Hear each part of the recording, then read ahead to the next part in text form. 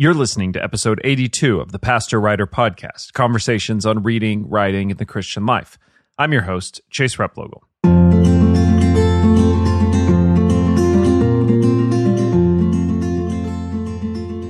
Well, I wanted to take a short pause from our normal interview episodes to give you a personal update and an update on my own publishing process. I talk a lot about publishing on this podcast, a lot about writing, and I thought it's probably worth it to you to hear an update on how my writing's been going and where I am in that publishing process. We're closing in on 100 episodes of the Pastor Writer Podcast in 2 years that we've been having these conversations. So I hope this episode is not only informative about the work I'm doing, but I can also share some of the lessons I've been learning over the last 2 years about writing and publishing. As always, thanks for listening.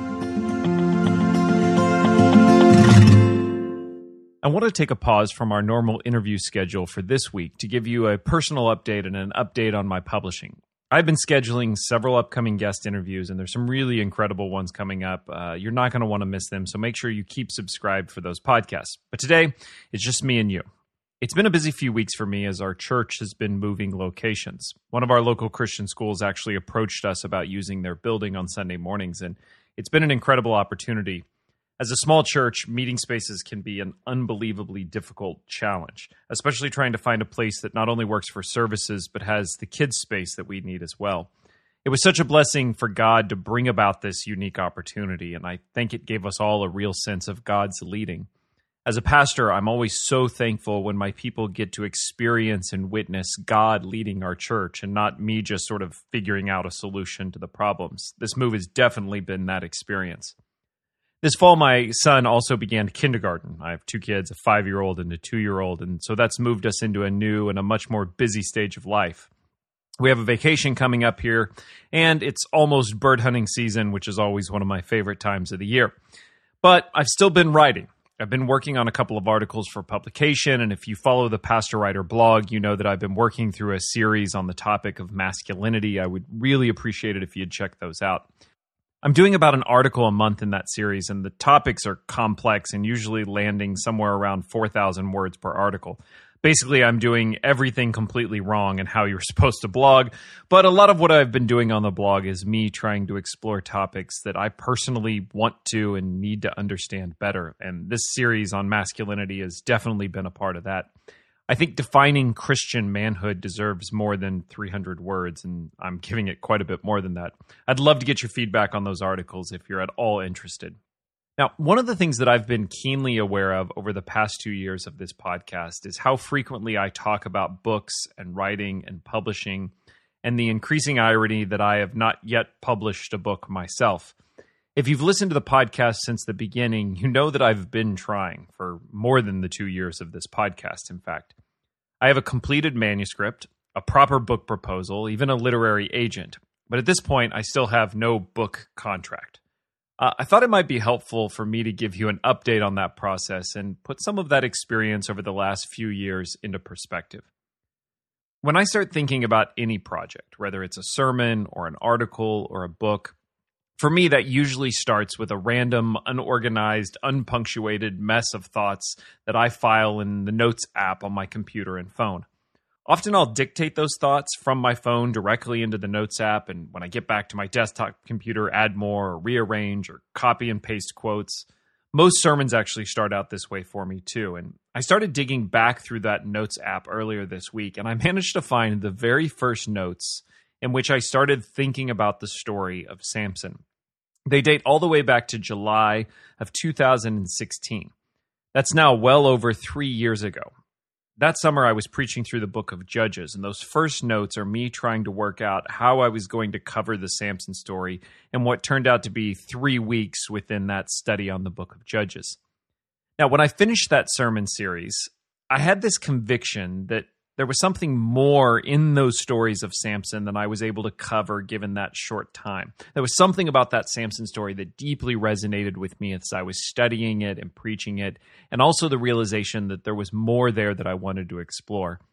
Something about it resonated with me personally, but also in a way that I knew was resonating with many of the young men in my life like me. Something about Samson's restlessness, his discontentment, and his struggle to commit what God was doing right in front of him. This question of identity seemed so relevant to our time. So I kept reading and studying about Samson within the margins. As I moved on to other sermon series, I still sort of kept my mind working on that Samson story.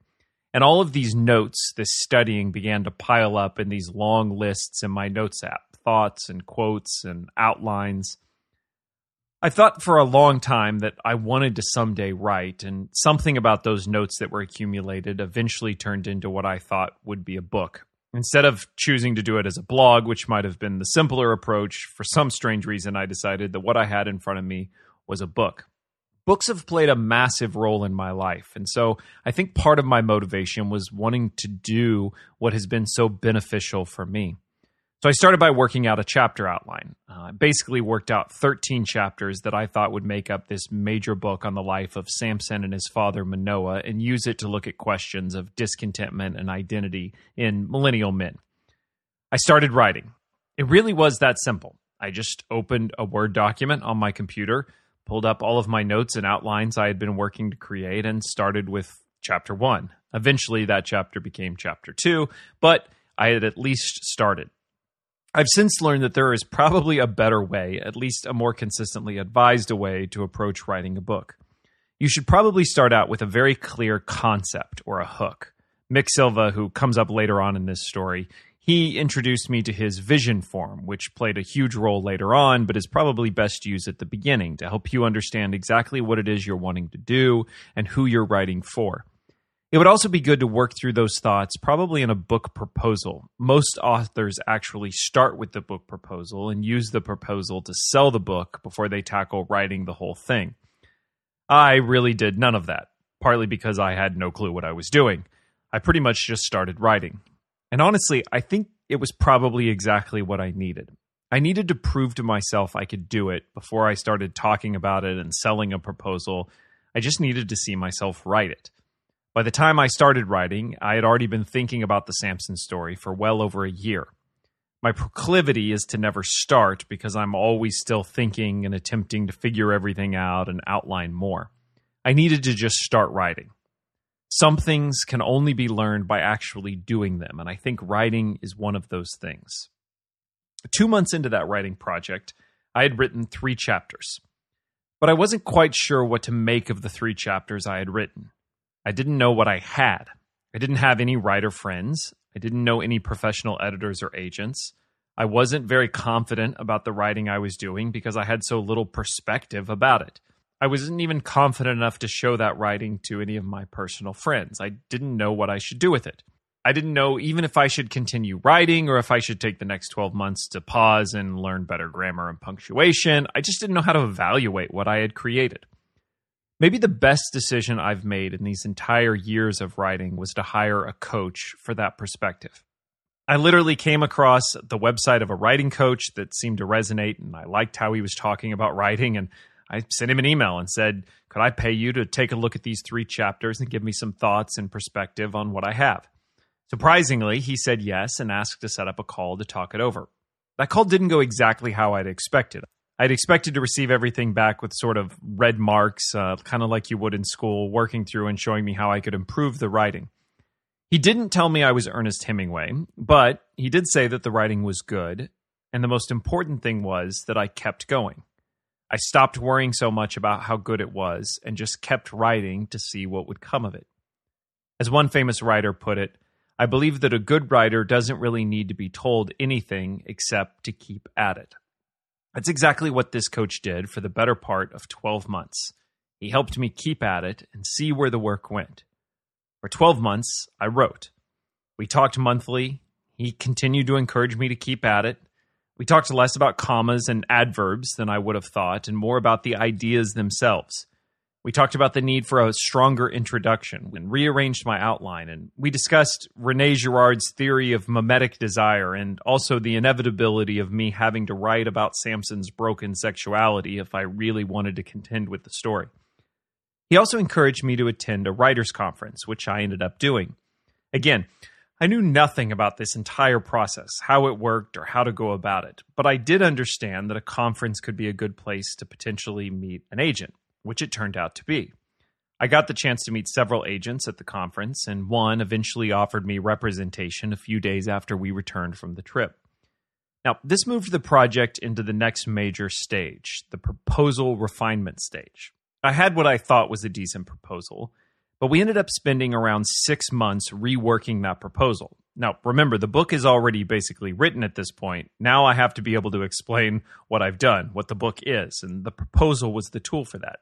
It's interesting to consider that we worked for 6 months, half the time it took me to write the entire book, in just putting together the proposal to explain the book.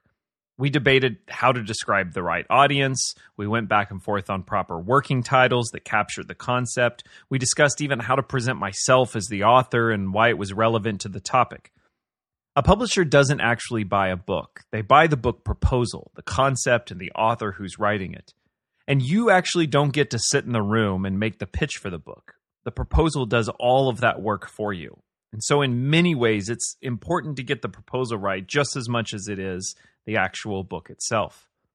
I also spent quite a bit of time discussing with my agent the one challenge every author I know still struggles with, the need for a platform. When I first met my agent, I was a few months into this podcast, the Pastor Writer Podcast. I had a few hundred email addresses in the email list and a few hundred followers on social media. So the agent was correct when she pointed out we needed to take some time to continue building that audience if we wanted a chance at larger publishers. The best way to build an audience is maybe the hardest: time. It just takes time. Any audience that can be formed by dumping a bunch of money and 30 days turning it around into likes and follows is not a real audience. It just takes time for people to know the work you're doing, to be exposed to it, to read and listen and come to follow. I wish that wasn't the case, but it just is true. So we decided to spend an entire year blogging and podcasting and continuing to see how the Pastor Writer audience grew. In some ways, that was the hardest part of the entire process. To push pause on the book that I was hoping just around the corner would be picked up, and instead just continue to be faithful to this audience.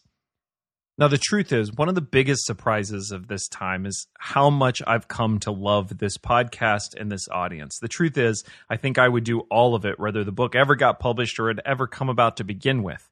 These conversations and the people I've been able to meet through it, both listeners and the people I've interviewed, have just fundamentally changed how I think about myself as a pastor, a writer, and been so incredibly beneficial personally. But it's still hard to wait. And to keep track of time, all of this, to add it up, means I spent about a year thinking and outlining the book.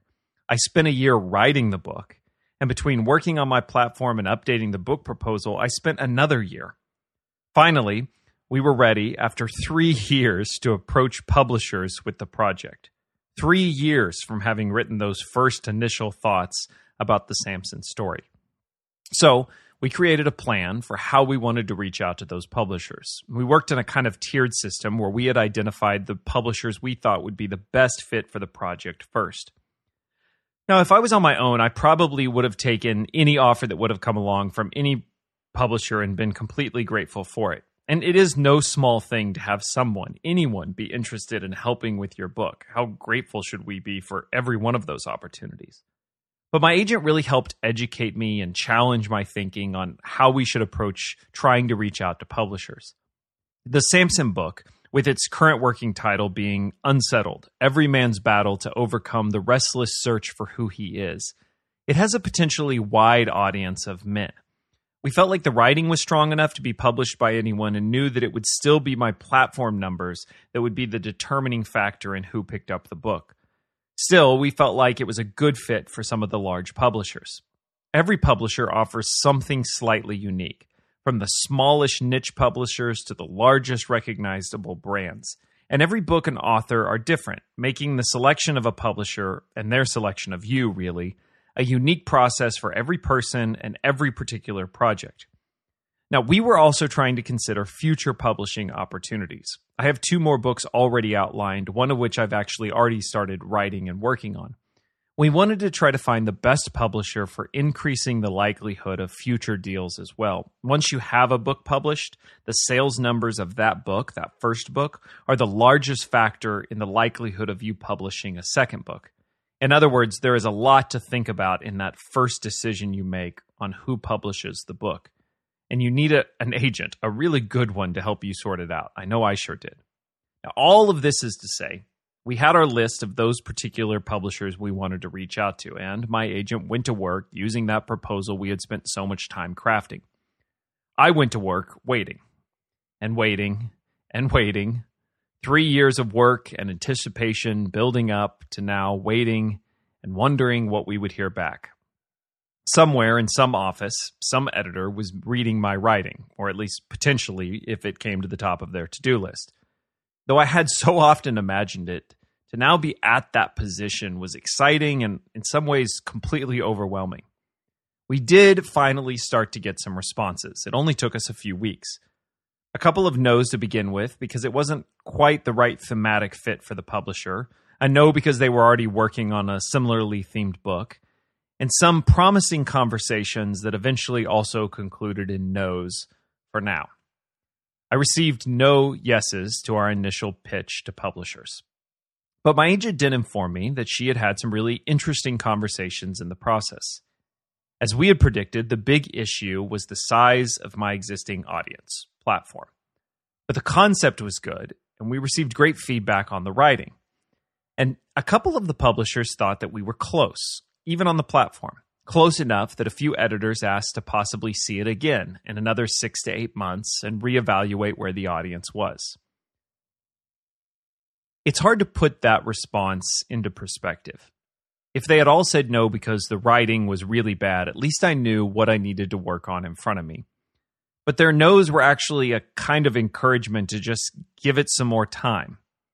I love the work of writing, but waiting has proved to be the real test of faith in this entire process. So we decided to give it those 6 to 8 months and reapproach. For 6 to 8 more months, I would pause, continue to write blog posts, publish articles, keep up the podcast. But as far as the book, on hold. Honestly, I would do all of this even without that book to pitch. I love the podcast. I find these conversations incredibly enriching, as I've already pointed out. And slowly, as I began to gain better perspective on things, those no's being turned down by publishers turned into a deep sense of gratitude for that opportunity and the one still to come. To put it really bluntly, I'm a nobody. I pastor a small church, which I love deeply, in Springfield, Missouri, not exactly the innovative culture-making center of America. Eventually, I began to recognize that this writing was going somewhere. It wasn't a full no. God had timing and plans which weren't mine to manipulate or control. And I felt incredibly grateful just for the opportunity to receive the feedback and to know where I am in that process. And though this audience may be smaller than some of those publishers would like, it is growing. And I continue to hear from you, listeners, all the time.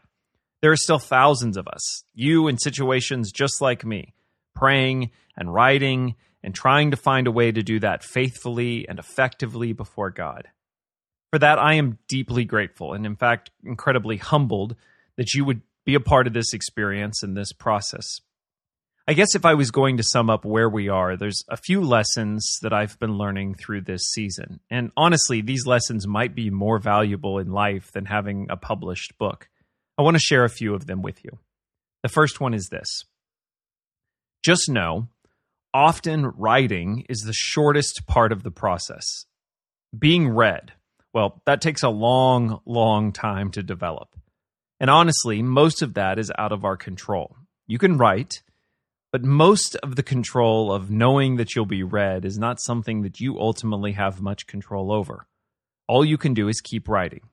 That is the thing ultimately God has called you to. He hasn't called you to a massive audience. He has called you to faithful work, serving even just one. To those who do that well, maybe he gives more. To others, we find the deepest gratitude in those that he has called us to serve. The second lesson is this. You're going to need lots of outside help and perspective. Every good decision that I have made in this process has been in part by the counsel of coaches and a great agent. There are just too many variables and too much of myself that gets in the way of seeing things clearly. Godly counsel is a gift to be pursued, and I'm deeply thankful for those who have helped me so generously throughout the process. Number 3, I've been working on this book for 3.5 years. If you're going to do it, you also need perseverance. But maybe more importantly, you need to know when to take a break. The Sabbath was made for man. God hasn't asked us to push ourselves to the point of breaking. He calls us to Sabbaths to remind us that we don't control the future. Whether I ever publish is more a matter for His hand than it is mine. I won't sacrifice my family or my congregation to make it happen. Platform or not, when I feel myself starting to get desperate, it's time to walk away for a while. That may be the most important thing that I say in this episode. The answer is never giving up, nor is it going all in. It's knowing when to work hard and when to take a break. Everything depends on that. As a believer, we have the incredible gift of Sabbath, rest made for man. Don't waste it. Take a break if you need it. Walk away. Trust that God is working even when you aren't. And number 4, finally, you have to learn to enjoy and be grateful for the process. God is doing more incredible things than you could have planned or predicted along the way. Earlier this year, I had a chance to write an article for Christianity Today. To be brutally honest about it, it was partly an opportunity to have an extra byline in my profile to help strengthen the proposal and show that I had worked with editors. I wrote the article out of a deeply held belief, that's true, but my goal was just to get it published. God ended up using it in far more ways than I ever could have imagined. The article produced thousands of interactions, has been discussed on podcasts and radio shows, and has created hundreds of emails from readers who reached out to me to share their own stories and struggles in ministry. Did it mean that I instantly had a publishing contract for a book? No, it did not.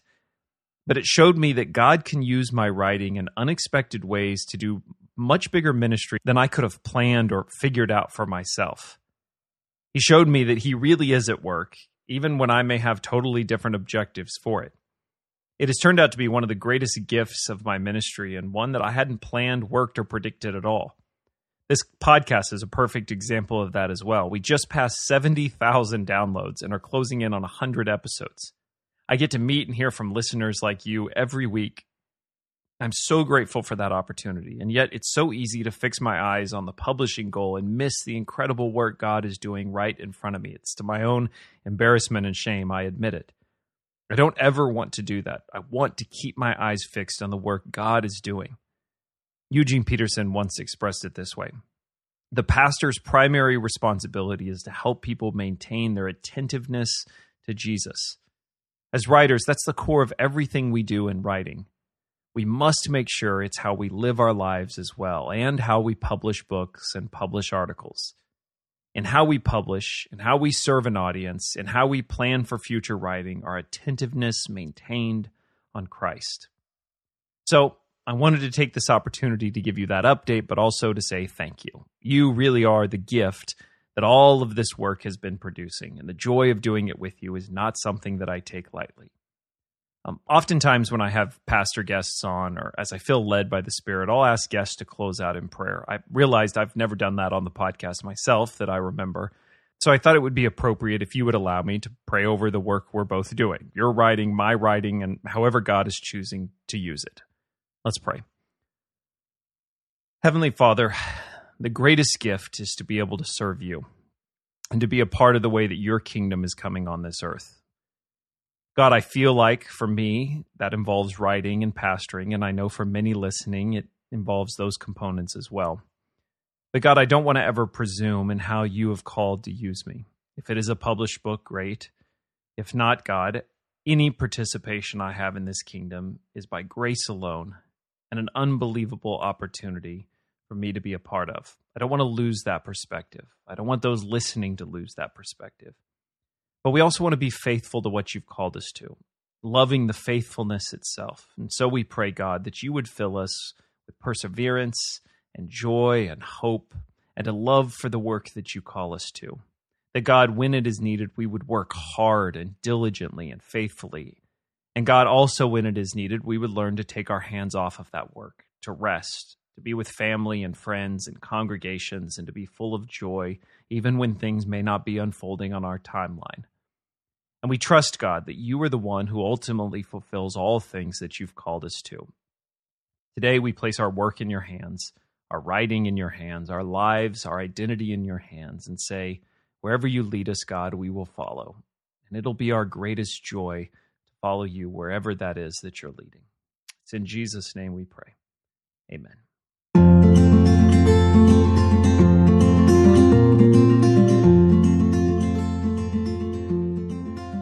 As always, you can find show notes for today's episode by going to pastorwriter.com/82. It would also mean a lot to me if you would take the time to leave a review on iTunes or wherever you listen to the podcast, and if you haven't already, to subscribe. If you've really been enjoying the show, telling someone about it is really the best way to help the podcast grow. And as always, if you don't receive emails or updates on new episodes, you can do that by subscribing to the Pastor Writer podcast email list. You can do it on the website. Or send me an email anytime with any of your thoughts at chase@pastorwriter.com. As always, thanks for listening. Until next time.